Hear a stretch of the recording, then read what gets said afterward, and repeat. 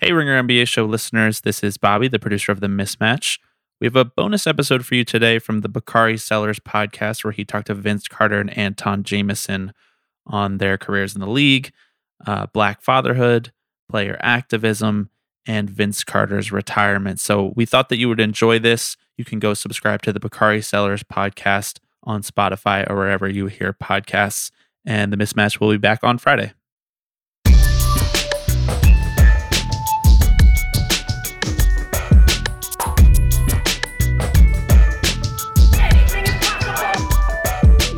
I want to welcome everybody to another episode, the third episode of the Bakari Sellers podcast. This is going to be a joy, a pleasure, because we have two amazing individuals. I know them extremely well, not just for what they do on the court, but I know them off the court as well.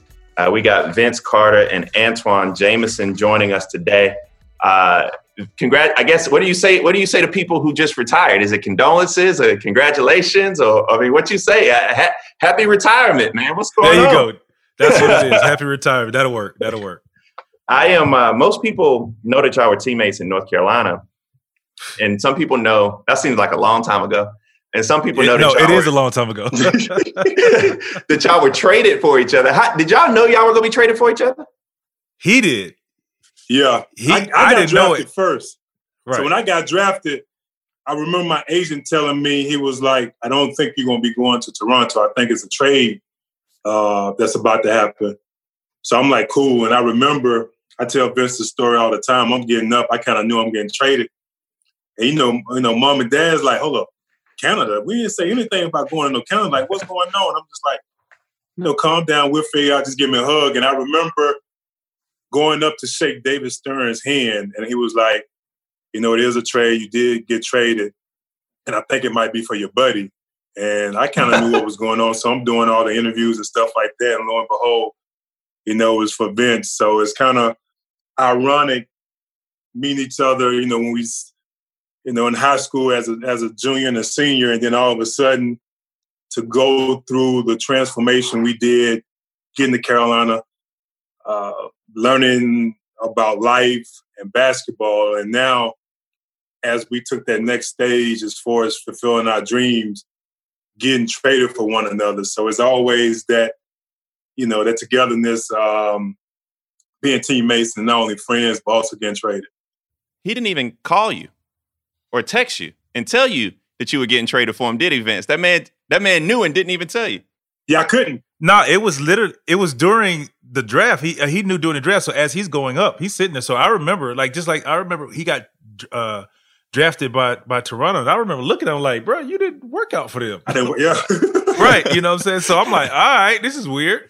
And then I get drafted by Golden State. So I was like, okay, and I remember walking, it's the story I tell everybody, they laugh. I remember walking up the steps and looking to the right. Twan is trying to tell me, we about to get traded for each other. I'm like, what? What you saying? What? I couldn't, it's like walk up the steps or pay attention. I was like, let me walk up these steps so I don't fall down and, look stupid in front of everyone. Yeah. And, obviously it's a dream come true to get drafted, hear your name called in the lottery and take a picture. So I'm worried about that, but still in the back of my mind trying to figure out, what is he saying? What did he just say to me? I'm like, all right, cool. And then once again, David Stearns whispers to me, he's like, yeah, there's about to be a trade. I was like, dang, somebody getting traded already is what I said. I literally said that. And then he announces the trade and he announces Antoine and Twan and oh man, that's what he was saying. So y'all are close. Y'all were in the same year coming out of college, coming out of high school. Talk to me about your friendship now and what it's like just watching each other mature. And even more importantly, I mean, we'll get into some heavy stuff, but like right now you're raising Black children in this America. It's a little different than what we ever imagined. You see athletes speaking up. You have George Floyd, Breonna Taylor, Ahmaud Arbery. You have all of these things that are going on right now. Talk to us about your friendship and how you guys have helped each other get this far and to this point. Well, I'm going to start here. I remember junior year when he told me, where did we meet? I don't even know where this was, but I remember meeting him for the first time and it had to be in Myrtle Beach, South Carolina. Yeah, Myrtle Beach, because I was Beach Ball Classic, because everybody knows the best basketball players come out of South Carolina. Continue. Never heard that before. So, but can we back up real quick? I mean, you got Raymond Felton, you got Ray Allen, you got Kevin Garnett, you got Jermaine O'Neal, you got Xavier McDaniel. I mean, that five right there is competing against anybody, anywhere. But how do you get the best ever though? Like, I mean, y'all don't have. Don't judge. You go in some. Okay, listen. We'll move on. Because I saw I saw the judgment in both of you all's faces. We'll just continue. I mean, you had some pretty good names on there. He had that on his notes for sure. Hey, absolutely. He said, "Oh, I'm using this." Yeah, I had that ready. I was throwing out KG on top. So anyway, sure. so we were talking about y'all coming up together, and. So and you dug into something because you were part of the same class that had who I thought was one of the best college basketball players of all time. Ron Mercer was in your class, right? Wasn't he, Antawn? And you were like one of 1, 2, 3 in that class, and you guys met at the Beach Ball during that time. Correct. And I was taking my visit right after Beach Ball, and like I said, Twan was top 3 coming up. I mean, I don't even know where. I couldn't even tell you where I was ranked in freshman, sophomore year, and stuff like that. And I kind of hit the Nike circuit, actually 5-star circuit is kind of when I kind of got on, and Coach Smith was out there obviously watching KG and some guys, and he started recruiting me there. So, and that's when I took my visit, talked to Twan, and like Twan said, I started to rise up in the rankings and hit the scene. Twan, tell me this, explain to me, because down here we refer to it as the other Carolina, whatever y'all call it. But what is the Carolina? What? Oh my gosh! That's funny. What is the Carolina way? I mean, you two played for you played for the greatest college basketball coach of all time. All right, there's no question about that. And the Carolina way is something that's ingrained in all of you all. But tell people who do not know what that feels like. What is the Carolina way? And what made Dean Smith Dean Smith? The Carolina way to me is, and Vince can attest to this, we had the 100 years of Carolina, and we had players from the 50s, the 60s, the 70s, the 80s, the 90s on forth, even with Coach Williams and the players that have come after Coach Smith. Every player knows what it's like to be at Carolina practice. Every player knew what it was like to receive that phone call. He treated everyone the same. It doesn't make a difference if name was Michael Jordan or Corey Brown, which was our manager. Everyone was treated the same. The thought of the day, Vince, the pregame meals. I mean, I can recall after I got drafted, and we used guys like Rick Fox and Sam Perkins, they used to come in the summer times, hey, hello. But once I got drafted and started playing in the NBA, I mean, guys automatically reached out. Antoine, if you need anything, I got you. Here's my number. All the coaches, Coach Carr, Larry Brown, all those guys. The Carolina way is something that is from one man. I mean, you look at what Coach Williams is doing now. He learned everything from Coach Smith. Of course, he's kind of put his own coaching twist to it, but we have all learned the values of not only basketball, but the values of just life. Yeah. I can recall Coach Smith, every player that got married, the first time he was at the wedding and so forth. And after we left, I mean, he'll tell you, Vince. I'll come to your first wedding, but after that, I'm done. Yeah. Hey, that's a true statement. Yeah, he come to all the first wedding. But and we all laughed. Like, oh, okay. I know what he's talking about. Yeah, I got it. It makes sense. Everything makes sense now. It makes sense. Yeah, exactly. But he's a legend for that. What he instilled with us about just life and family, to me, that's the Carolina way. We learned it from one of the greatest, not only, I don't even look at him as a coach, I look at him as a human being and a father figure. And it's funny now, Bakari, because what I try to instill into my kids now, I have 5 of them, Kai, of course, all the cousins and stuff. A lot of the things I learned that freshman year, the sayings, the way I view life is all because of we all have strong parents, grandparents who we learn a lot from as well. But a lot of the things that I learned from Coach Smith still to this day, I use in my everyday life. And to me, that's the Carolina way. He taught us so much.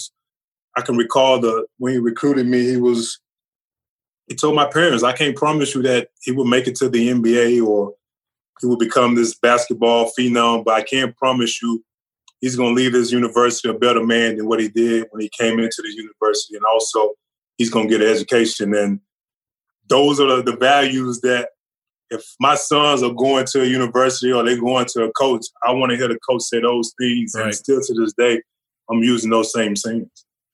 And I want to tie into, we hear the word brotherhood thrown around. And that was my next question. So yeah, take that because you hear the brotherhood. You hear it thrown around. And I mean, I guess there's different levels to it. And obviously I think the meaning, the definition, if you would changes with the guard and the time. But that, it meant, the brotherhood meant to it. It was like an unwritten rule. It wasn't something like, oh, this is what we're going to do and this is what you had to do. It was understood. You learned that by rote. Once you walked in and you started to learn the lay of the land and you learned to look out for your brother. You learned to look out for, I mean, we had, like you said, we had guys coming back, making sure we were good. Whatever that meant. I remember riding around, y'all gonna laugh when I say it. I remember riding around with Rashid around Chapel Hill, and why you laughing so hard, bro? I know. I'm trying to figure out. Well, I'm trying to read between the lines. They're about 100 people who just laughed at that, and everybody didn't get that. It's only 100. It's only 100. It's no real lines to read. I'm saying, but it was just like, hey, man, you good? And he just breaking it down. Obviously, from his experience, his 2-year experience, just making sure we're good, just whatever we needed, like you said, and Coach Smith instilled that, and that was instilled and taught to Sheed when he got there from the guys before him. And like I said, like Twan said, some of the things that he's taught us, some of the sayings, the values, I started to understand the reason for the word of the day. Cause I remember sometimes we sit in the locker room and you see this little, you're studying this little, man, what are we studying this thing for, man? Like it just, you started understanding the values of it, and it started opening our eyes and ears to life itself and the importance of an education and not just being one dimensional. And that was something my mom always talked about, but that's why she was so impressed when Coach Smith walked into our house, because of the exact same thing Antawn said. He's like, he's a great athlete, but I can't guarantee you that. I know people, I'll try my best, but he's going to leave this university a better person, a better man with an education. So that's why my education was so important, even during one of the biggest games of my career. It was education first. I was taught to be a student athlete, not an athlete student. The thing that stand out too, guys, is, and Vince, you can attest to this, anytime we had a game, I can recall guys like Doc Rivers or like Paul Pierce and those guys, like, they're those Carolina guys again. Those guys knew that it wasn't for show, or we was just saying this. And that's the exact word you hear. The togetherness that we had and how much we really cared for one another and how much we went out of our way. And those are the things that you knew it was something special, because others saw it as well. They saw the way we interact with each other. They saw the way we cared about one another and always try to lift each other up. And have let me ask a question now. Wait, even with the generational gap, that was such thing. Because it was like he said, Sam Perkins is coming up to us, and the gap, and we're doing the same for guys who are coming in. So it was understood. I'm supposed to look out for the young guys because of And y'all are old heads now. Y'all are the old heads now, right? Absolutely. Yeah. Let me ask you a specific. Too, Bakari. You about to become an old head real soon. So don't remind me, man. Don't remind me. Hey, one of the things that we all have in common is not just the fact that I'm a 2-time Lifetime Fitness All-Star MVP, right? I am a perennial All-Star and MVP. No, 2-time MVP, perennial All-Star. Oh, so I mean, I'm Antawn. No, he's seen me at the gym. I'm buckets. I'm like Vinnie Johnson in his prime. When I walk on, it's different. But one of the things that we all have in common, though, is that we're fathers. I want, as you guys are, I mean, it's the most difficult thing I've ever tried to, navigate in my life. I mean, talk to me about what it is and how you guys communicate, even throughout this brotherhood of North Carolina, what it means to be a Black father. If I may start, I want to start by saying, you go through, just think of the toughest game you ever played. I'm talking to you, Bakari. Yeah. We got some boys at Lifetime that the truth. So yeah, I get what you're right. saying. Yeah. So just think of your toughest game and decisions you have to make on the spot, and how you felt like, man, I found a way. I found myself thinking sometimes like, I'm now in the toughest situation of my life as far as decision making for myself as a Black man and decision making for my kids, son and daughter, because it's not discriminating anymore. You know what I'm saying? So it's like I don't have a fear, but I have a concern. Even when I walk down to check my mailbox, I make sure I have my phone. I make sure I have my ID, and it's an uncomfortable feeling. And it's that question. I had a conversation with my daughter. We were in CVS one day, and because of all of the quote unquote Karen stuff going on, it's made me a little paranoid and concerned. So I told Kai, I was like, hey, wherever in the situation, you make sure, we handle this the right way. And it's unfortunate now that we had to say, you make sure you film it. Exactly. You make sure you film it. And just hearing myself say that is just so awkward, but you make sure you film it, and then we'll handle the situation accordingly. And she kind of laughed at first, and I was like, no, seriously. She's like, no, I know. And it's those type of conversations that we've talked. And, and I know my younger kids, when we start to get into these situations and talk, Bakari, we talked briefly about one of the best decisions I've made as a father is if I'm ever in the area or close to a situation, a site like where Rayshard Brooks was murdered, I want to take my kids there and just be there, be on the scene, witness it at its worst. And we got the chance to do that, and it made me feel great because for her to see the history and see what's changing her generation and the world right now. Yep. Like that building and George Floyd, and like the laundry list of young Black people being murdered for just senselessly, and it's unfortunate. And it's one thing, yes, we're using our voice, and we want to use our voice for the young people out there, but it's like, how do you begin that conversation for your kids and get them started? And I know, Twan, you have a few older kids as well, so I can't imagine your conversation for the older kids. I mean, you can have the basics for our younger kids in our 15-year-old, if you would, but now we're talking about our college kids now who are driving and can go as they please anywhere they want. That's like a whole nother situation, and it's not us that's out there like, okay, if it's me, I'm going to handle it like this. It's the worries now of our that anxiety. Older kid. Yes, that anxiety. Twan, what do you think? I mean, because your father and mother, I mean, they are two of the dopest individuals I've ever met in my life. I mean, they are, honest. Your father ain't never lied to me about nothing a day before in his life. Yeah. He's as honest as the day is long. And I think that from knowing both of you guys, the biggest compliment I can give you is not having all those 50-point games in Golden State, Twan, is not, being amazing and having a year that's surreal and changing. You changed an entire country's perspective of basketball events. But the biggest compliment I can give both of you guys is the way that you're raising children. And that's what it is. So Twan, talk to me about what that means to be a Black father today. We all, like I said, we all are fathers, and the most important thing we preach to our kids is education. Every household from the three of us, everybody's required to get close to straight A's, go to college, and live your life. The thing that has really struck a chord, I recall the first time I got pulled over by the cops and I got guns drawn on me. It was a junior year in high school. And I remember having that conversation with my dad.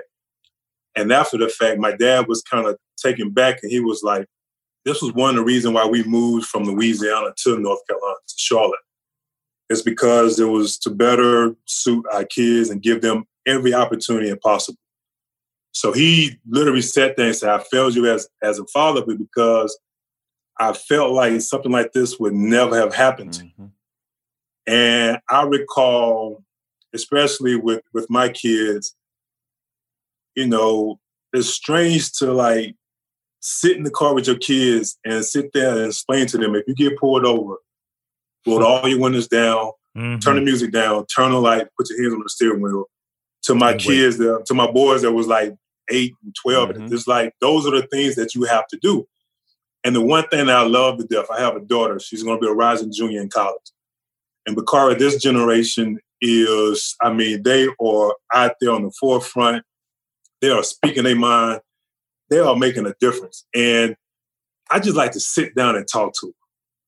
I just want to like pick her brain because she is so much courageous than I am. She speaks her mind. Because sometimes when we was coming up, a lot of things was uncomfortable with us as far as talking to the media about certain situation and racism. And now is much needed. But to see where this generation is, and all of a sudden, Vince, you can attest to this, Kai and Catherine are talking about getting a driving license.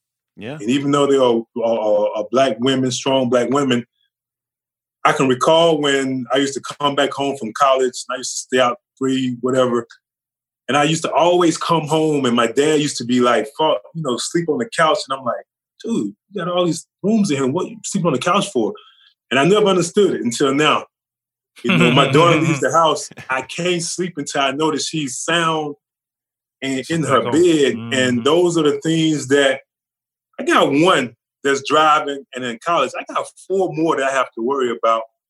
And I can't imagine what we put them through. And now going forward, the most important thing to me is to continue to educate myself.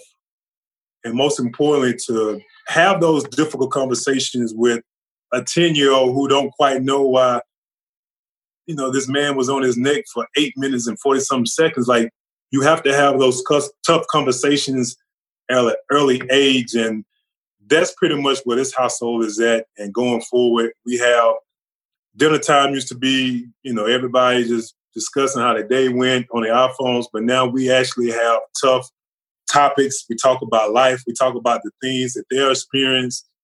And I mean, these kids are living a fast life, a lot more faster than what we did when we was coming up. But it's very scary, Bakari, because I tell people I never worked a day in my life.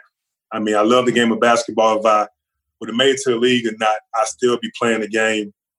And I had no worries in the world. Now, this is, like Vince said, the toughest job I have is to make sure that I educate my kids and I give them all the tools to survive.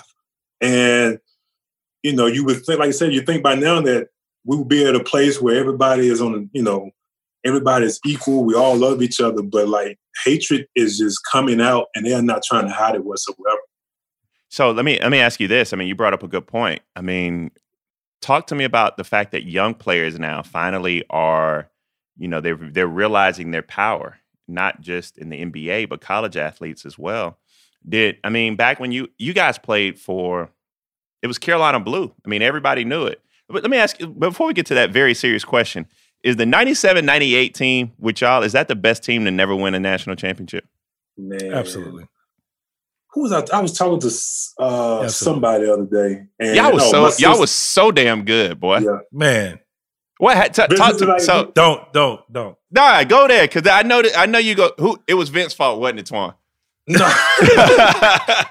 No. I think the most disappointing thing for us is to deal with the disappointments of our sophomore year. And because when I say we were so focused, golly. When I say after practice, we'll go home, do our schoolwork, come back 2 or 3 o'clock. And we weren't partying.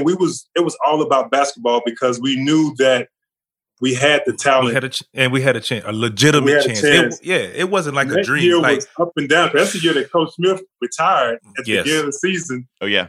And we all was all in because we loved and respected Coach Guthridge. And we knew what Coach Smith had done as well. And we wanted to do it for both of those guys. But just dealing with the disappointments of the year before and knowing what to expect and knowing that no one can stop us. And like I tell people today, man, 4 or 5 bad minutes with a couple of 17 and 18-year-olds would dictate everything. Who beat y'all that year? Utah. I know. Does Keith Van Horn even on that team? No. It was Andre Miller. I know that, but still, that don't make it better. No, I'm just saying. It sounds like you was about to say something crazy. No, I wasn't gonna say no. I just.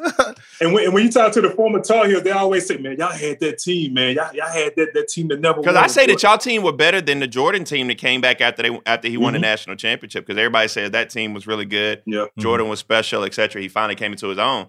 But I think that 97-98 team was one of the best teams. I have no regrets basketball in life. Right. All the ups and downs, all the disappointment, but that's the only regret I have. If I can go back and do one thing over, it would be that game because. What in that game though? What would you do differently though? Not pass as much. I mean, I'll pass the ball to Vince Carter a lot more than what I did. He was on it that game, wasn't he? He was on. I was rolling. He was I had on. a good night. It was just the whole part of Bakari. You got to think. I mean, this is the Final Four. This is what you guys are like from day one. It's preaching to our head. The Final Four win a national championship. So the year before we didn't make it. We was like playing too fast. We was kind of like just nervous, and that junior year, especially the second half of that of our sophomore year. Yeah, the first half we were rolling, and I think we got comfortable. Yeah, and we felt like okay, we figured this out, and we could beat. And Mike Bibby went crazy. Yeah. Mike Bibby went ape shit. Yeah. Have y'all seen Mike recently? Mike yes. looks swole. Mike. No, it's no look swole. He is. I don't know if he's wearing medium t-shirts or what, but the boy, that guy, he eating weeds. Weeds now. Mike Bibby and Miles Simon. Man, y'all had them boys looking like the best backcourt that ever played basketball. Hey man, that particular weekend they were because they went off. Yes, they were. Gave Minnesota the business as well too. So, and then they beat Kentucky in the finals. No, they beat Minnesota. I thought was Kentucky. It was Kentucky in the final. Kentucky. That's right. Kentucky won it the next year. So, okay, I had to make sure I wasn't going crazy and thinking that 97-98 team was the best team to never win a championship. I just wanted to make sure that everybody agrees with that. So, before we get to player activism, Vince, you're third in all-time games played, 1,541. You're sixth in all-time three-pointers. I did not know this. You're sixth in all-time three-pointers. You had to shoot a lot of them to make this many, but 2,290. And you are a top 20 all-time scorer. You're the only player who in the NBA whose career spans 4 decades.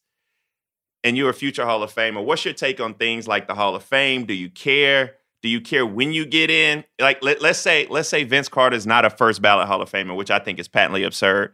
But let's say he's not. How do you feel about that? Honestly, I'll be okay. I just tell the truth. No, you won't, man. Okay, my bad. I won't either.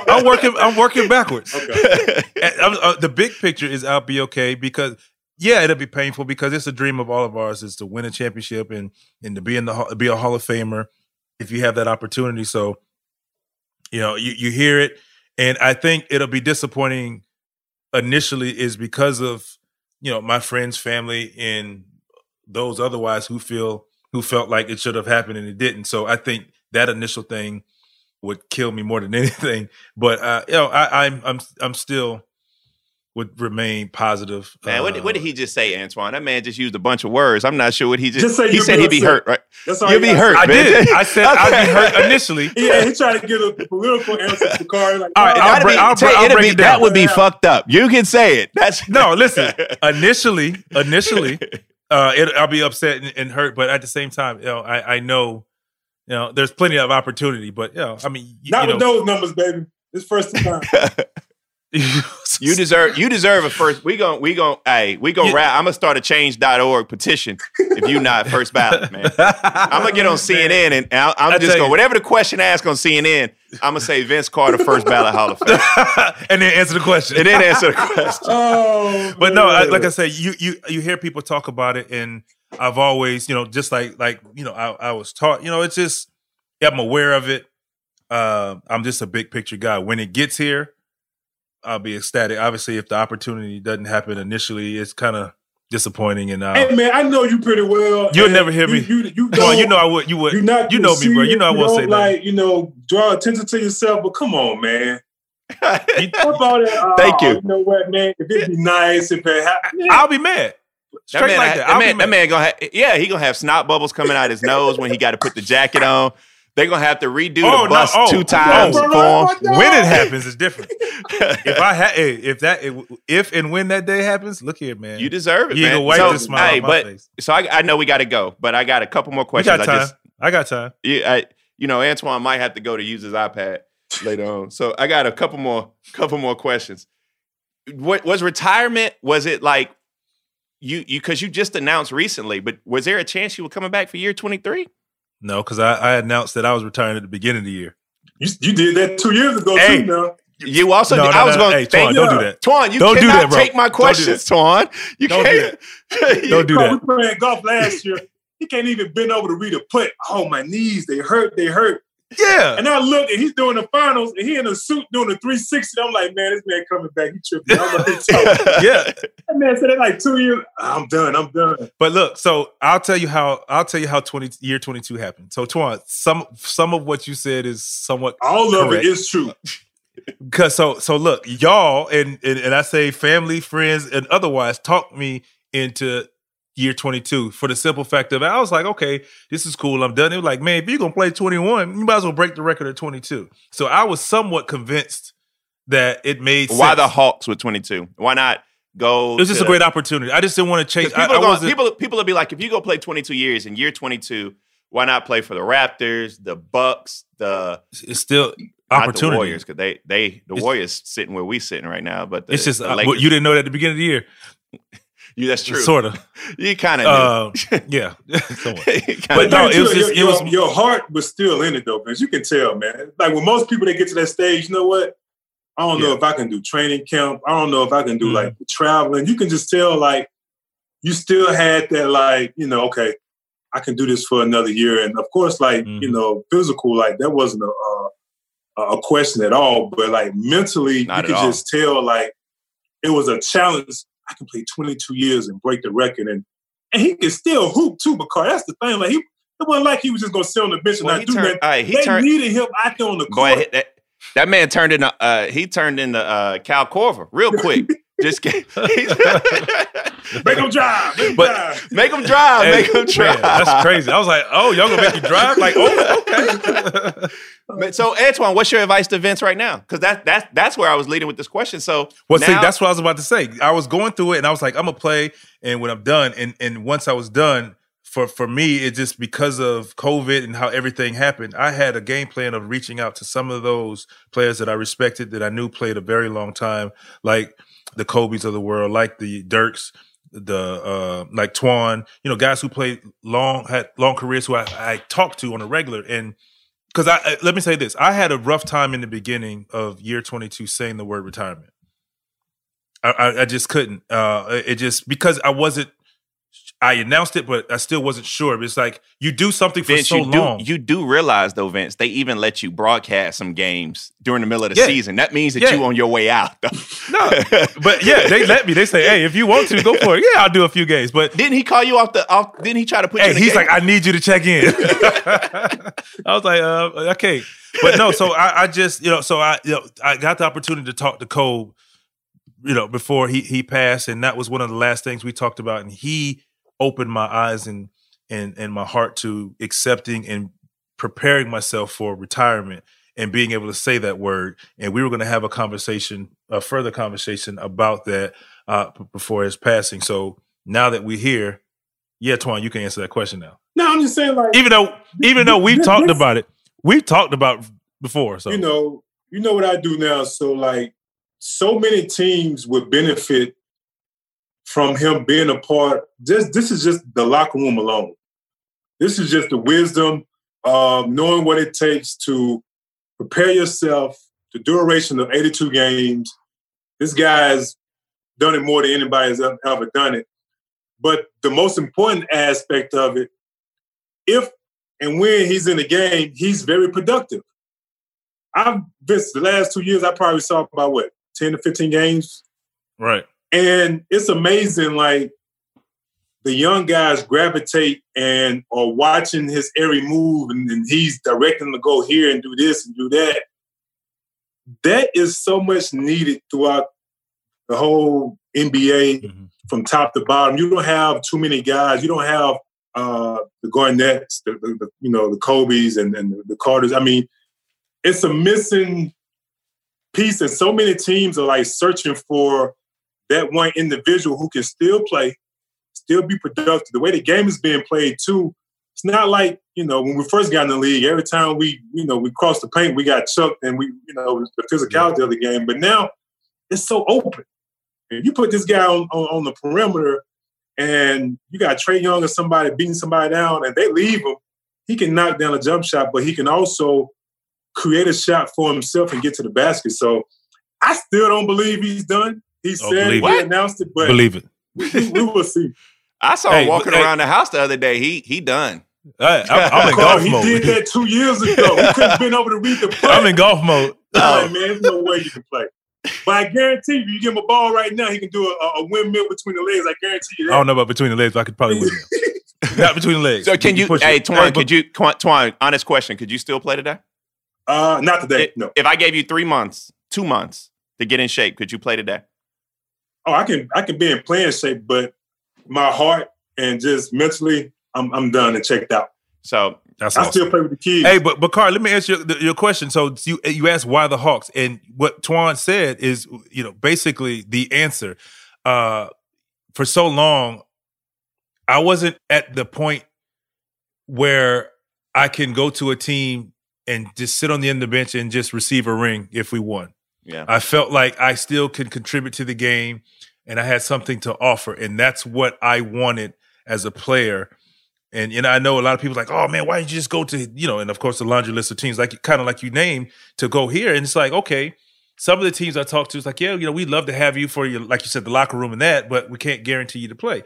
Well, Atlanta, and a couple other teams like, hey, we need you, we want you to play, and be the mentor that you want. So I wanted to play, and I think walking out of the game, away from the game,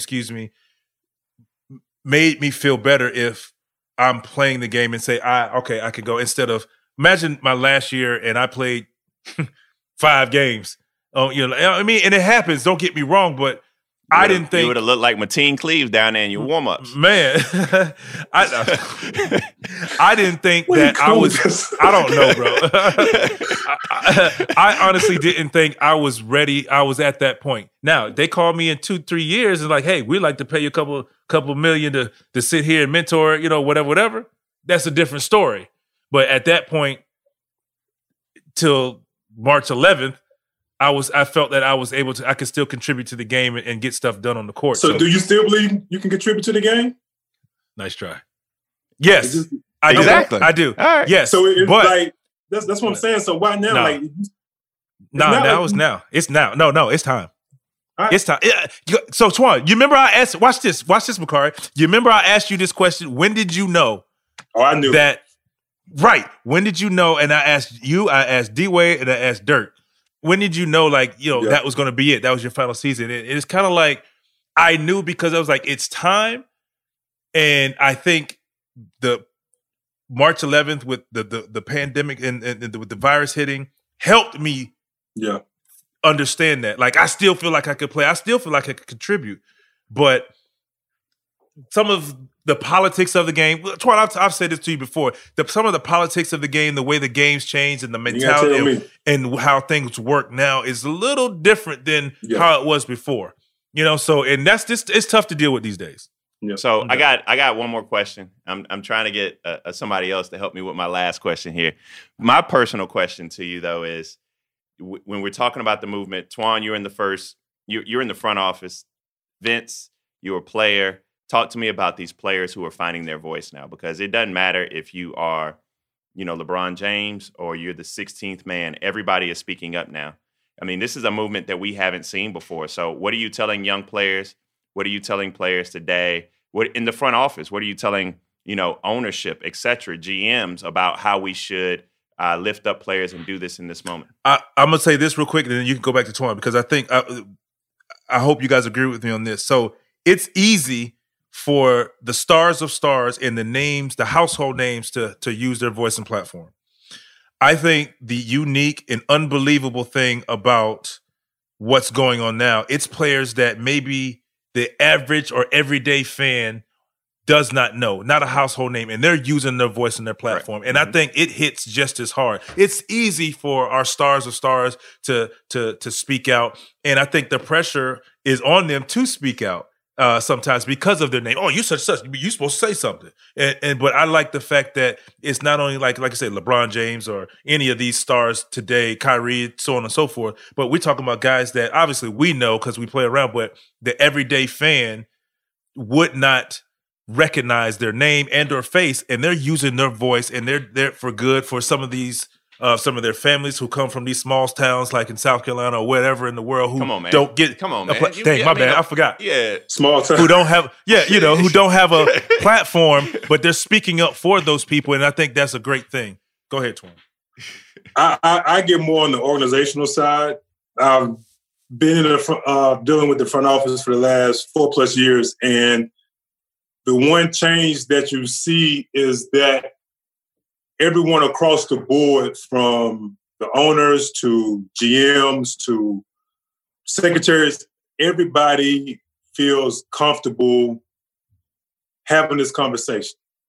We had one of the guys who works in the front office, and we had a big call with all the people in the front office, and he was like, it kind of opened my eyes because I used to go home for Thanksgiving and I used to dread it. And he's like, I used to dread it because I had that great granddad who used to speak his mind.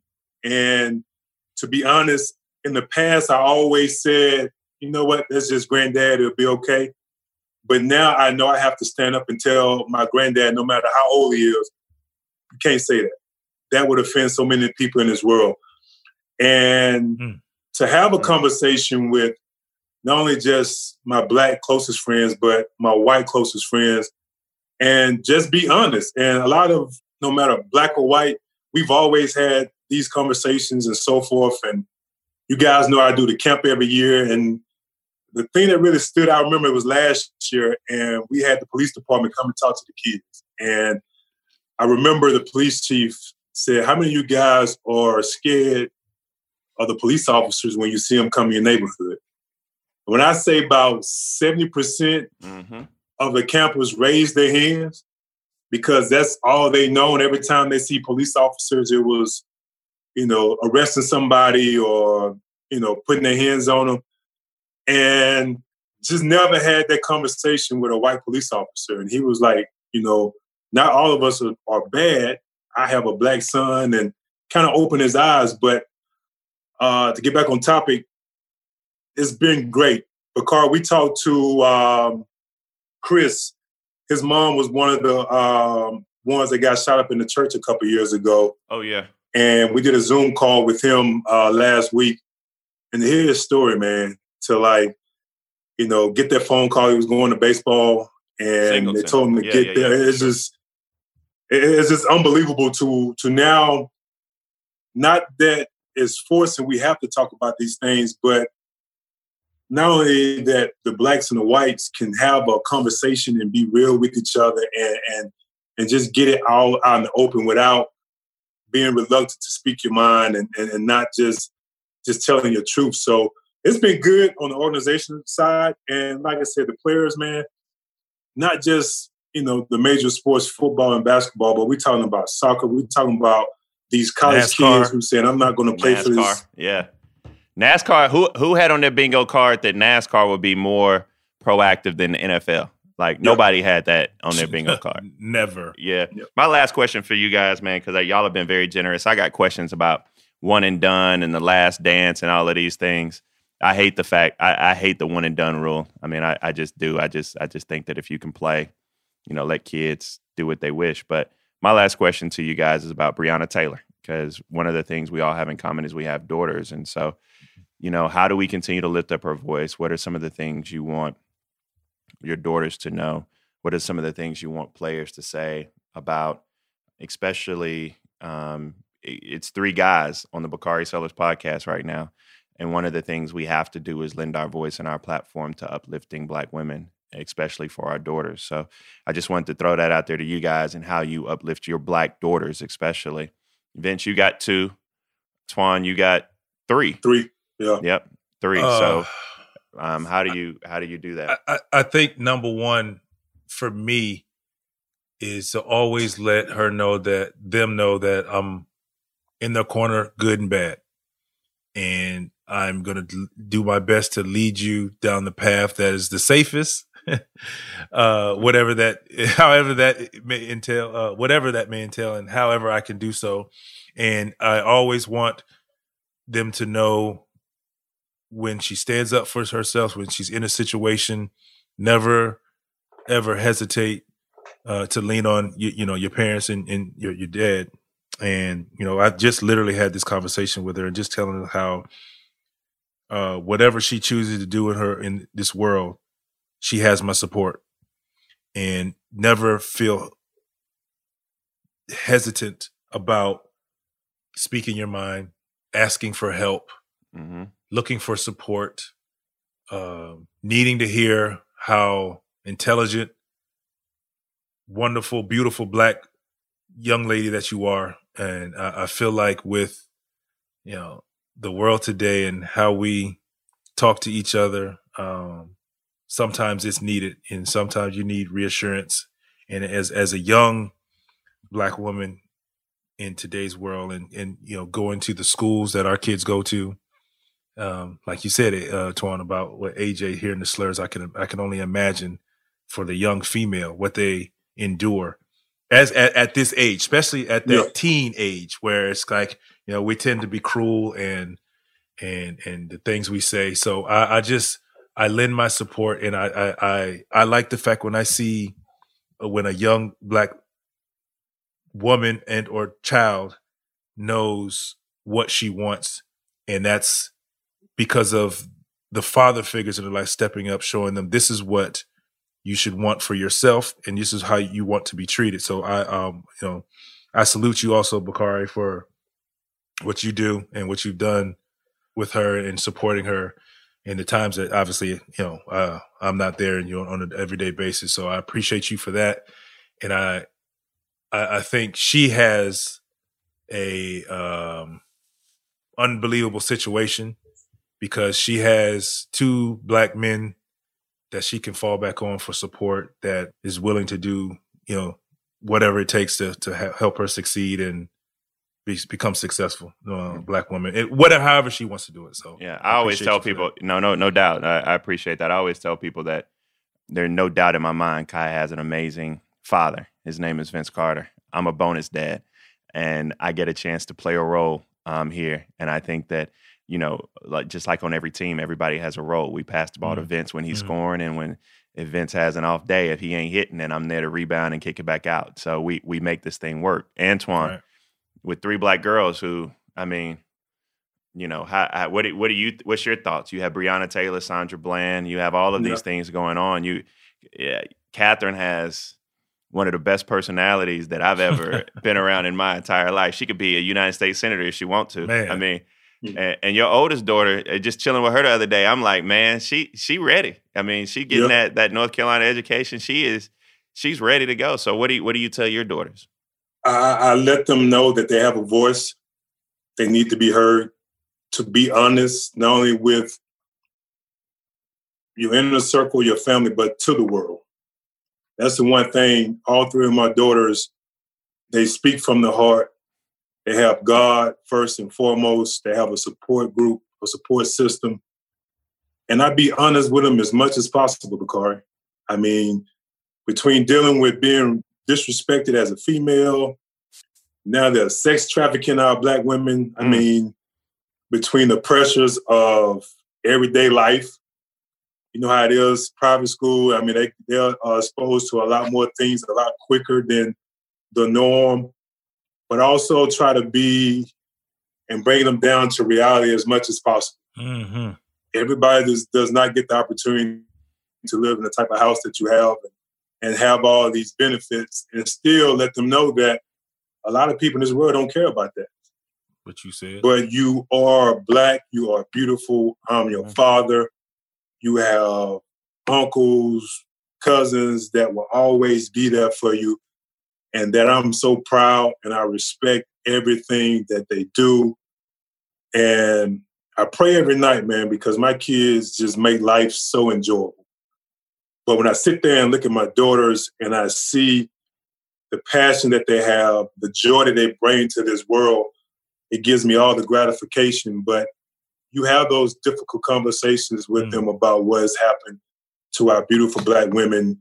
And if you, like, my daughter is, I mean, it's unbelievable, Alexis. We have these conversations because she's sitting there like, Dad, I want to put something together because a lot of my friends are dealing with sexual assault. And a lot of them are not speaking up. And I'm sitting there, I'm like, well, Alexis, I hope if you have experienced it, you would sit here and talk to me about that, because it kind of threw me off. I'm like, why don't they tell, like, their parents or somebody? But and she broke it down to me that I couldn't understand. At first I didn't understand it, but now I do, because, you know, one guy was a football star and the girl didn't believe it. She would have told it. It went to court and she didn't want. It's so many things that they have to go through that we kind of take for granted. And I applaud them for educating me and allowing me to see what's really out there, because sometimes I might not, you know, see it think like that this can happen to my daughter, or this will happen to my, you know, to her friends at this age, but it is. So I commend them for, like, educating me, but I do anything and everything possible to uplift them, to give them a voice, and to tell them I love them. And like I said, I pray night in and night out, man. It's scary, not only for us, man, to deal with what's going on in this world, but like you said, Bakari, you know, you got a son and a daughter now. Life changes, man. Vince, different, man. You got to, it's just, now you know what your parents, you know, went through in life. And you just thought by now it'd be a lot more easier, but and them teenage years are different. Yeah, it's different now. And the stuff we experienced as teenagers, they experience it a little younger now. So it's a crazy world. But, man, well, fellas, man, I just want to say thank y'all, man. We could probably chat for, and I ain't even send y'all. Next time for next year, I'm gonna send y'all a bottle of Remy White or some Hennessy, so we could just chill and chat. But go. I just want to say thank y'all for coming on my podcast, man, the Bakari Sellers podcast. If you ever need me for anything, I'm really easy to find. I know that Twan's a better golfer than you right now, Vince. Because stop it, Twan ain't got nothing but time. Hey, so do I. Retired Vince right now. Is pretty good right now, boy. I'm pretty good right now. Whenever y'all want to get together, man, let me know, man. Thank y'all so much for coming on, do man. you golf? Yeah, he getting there. I'm Tiger in the woods, but I just had of my first 4 holes, I had 3 natural on 1 through 4. Twan, I had 3 natural pars. Not bad. Who do we ask to attest confirm? I got people. Now, he'll keep it real with you, though, Vince. He'll keep it real. That's one thing I will say. Because he was talking about he was shooting in the hundreds, and for him to say that, I mean, yeah. No, that's impressive. The best I've ever done, the best I've ever shot was an 88. But right now, I'm a consistent, 100, 99, and I could probably on a good day get you about a 91, 92. That's not bad. To the point. He knowing that in order to change that, you gotta get out there as much as possible. You gotta play. Bakari, how many times you see me when you out there eating and stuff? Man, all the time. Man, he just be cruising. He don't pay attention. He just be cruising. And I got to get my clubs longer too. I got to talk to y'all about that because I got these clubs meant for point guards. I need. Oh no, yeah, you gotta get it. Yeah, oh, that's not gonna work. And hey, because the longer you play with those, the worse more you're gonna. Yes. So, all right. Well, thank y'all, fellas, man. Kiss your babies, man. Have a good one. Thank y'all so much, man. Yeah. All right, appreciate it, Bakari. For sure.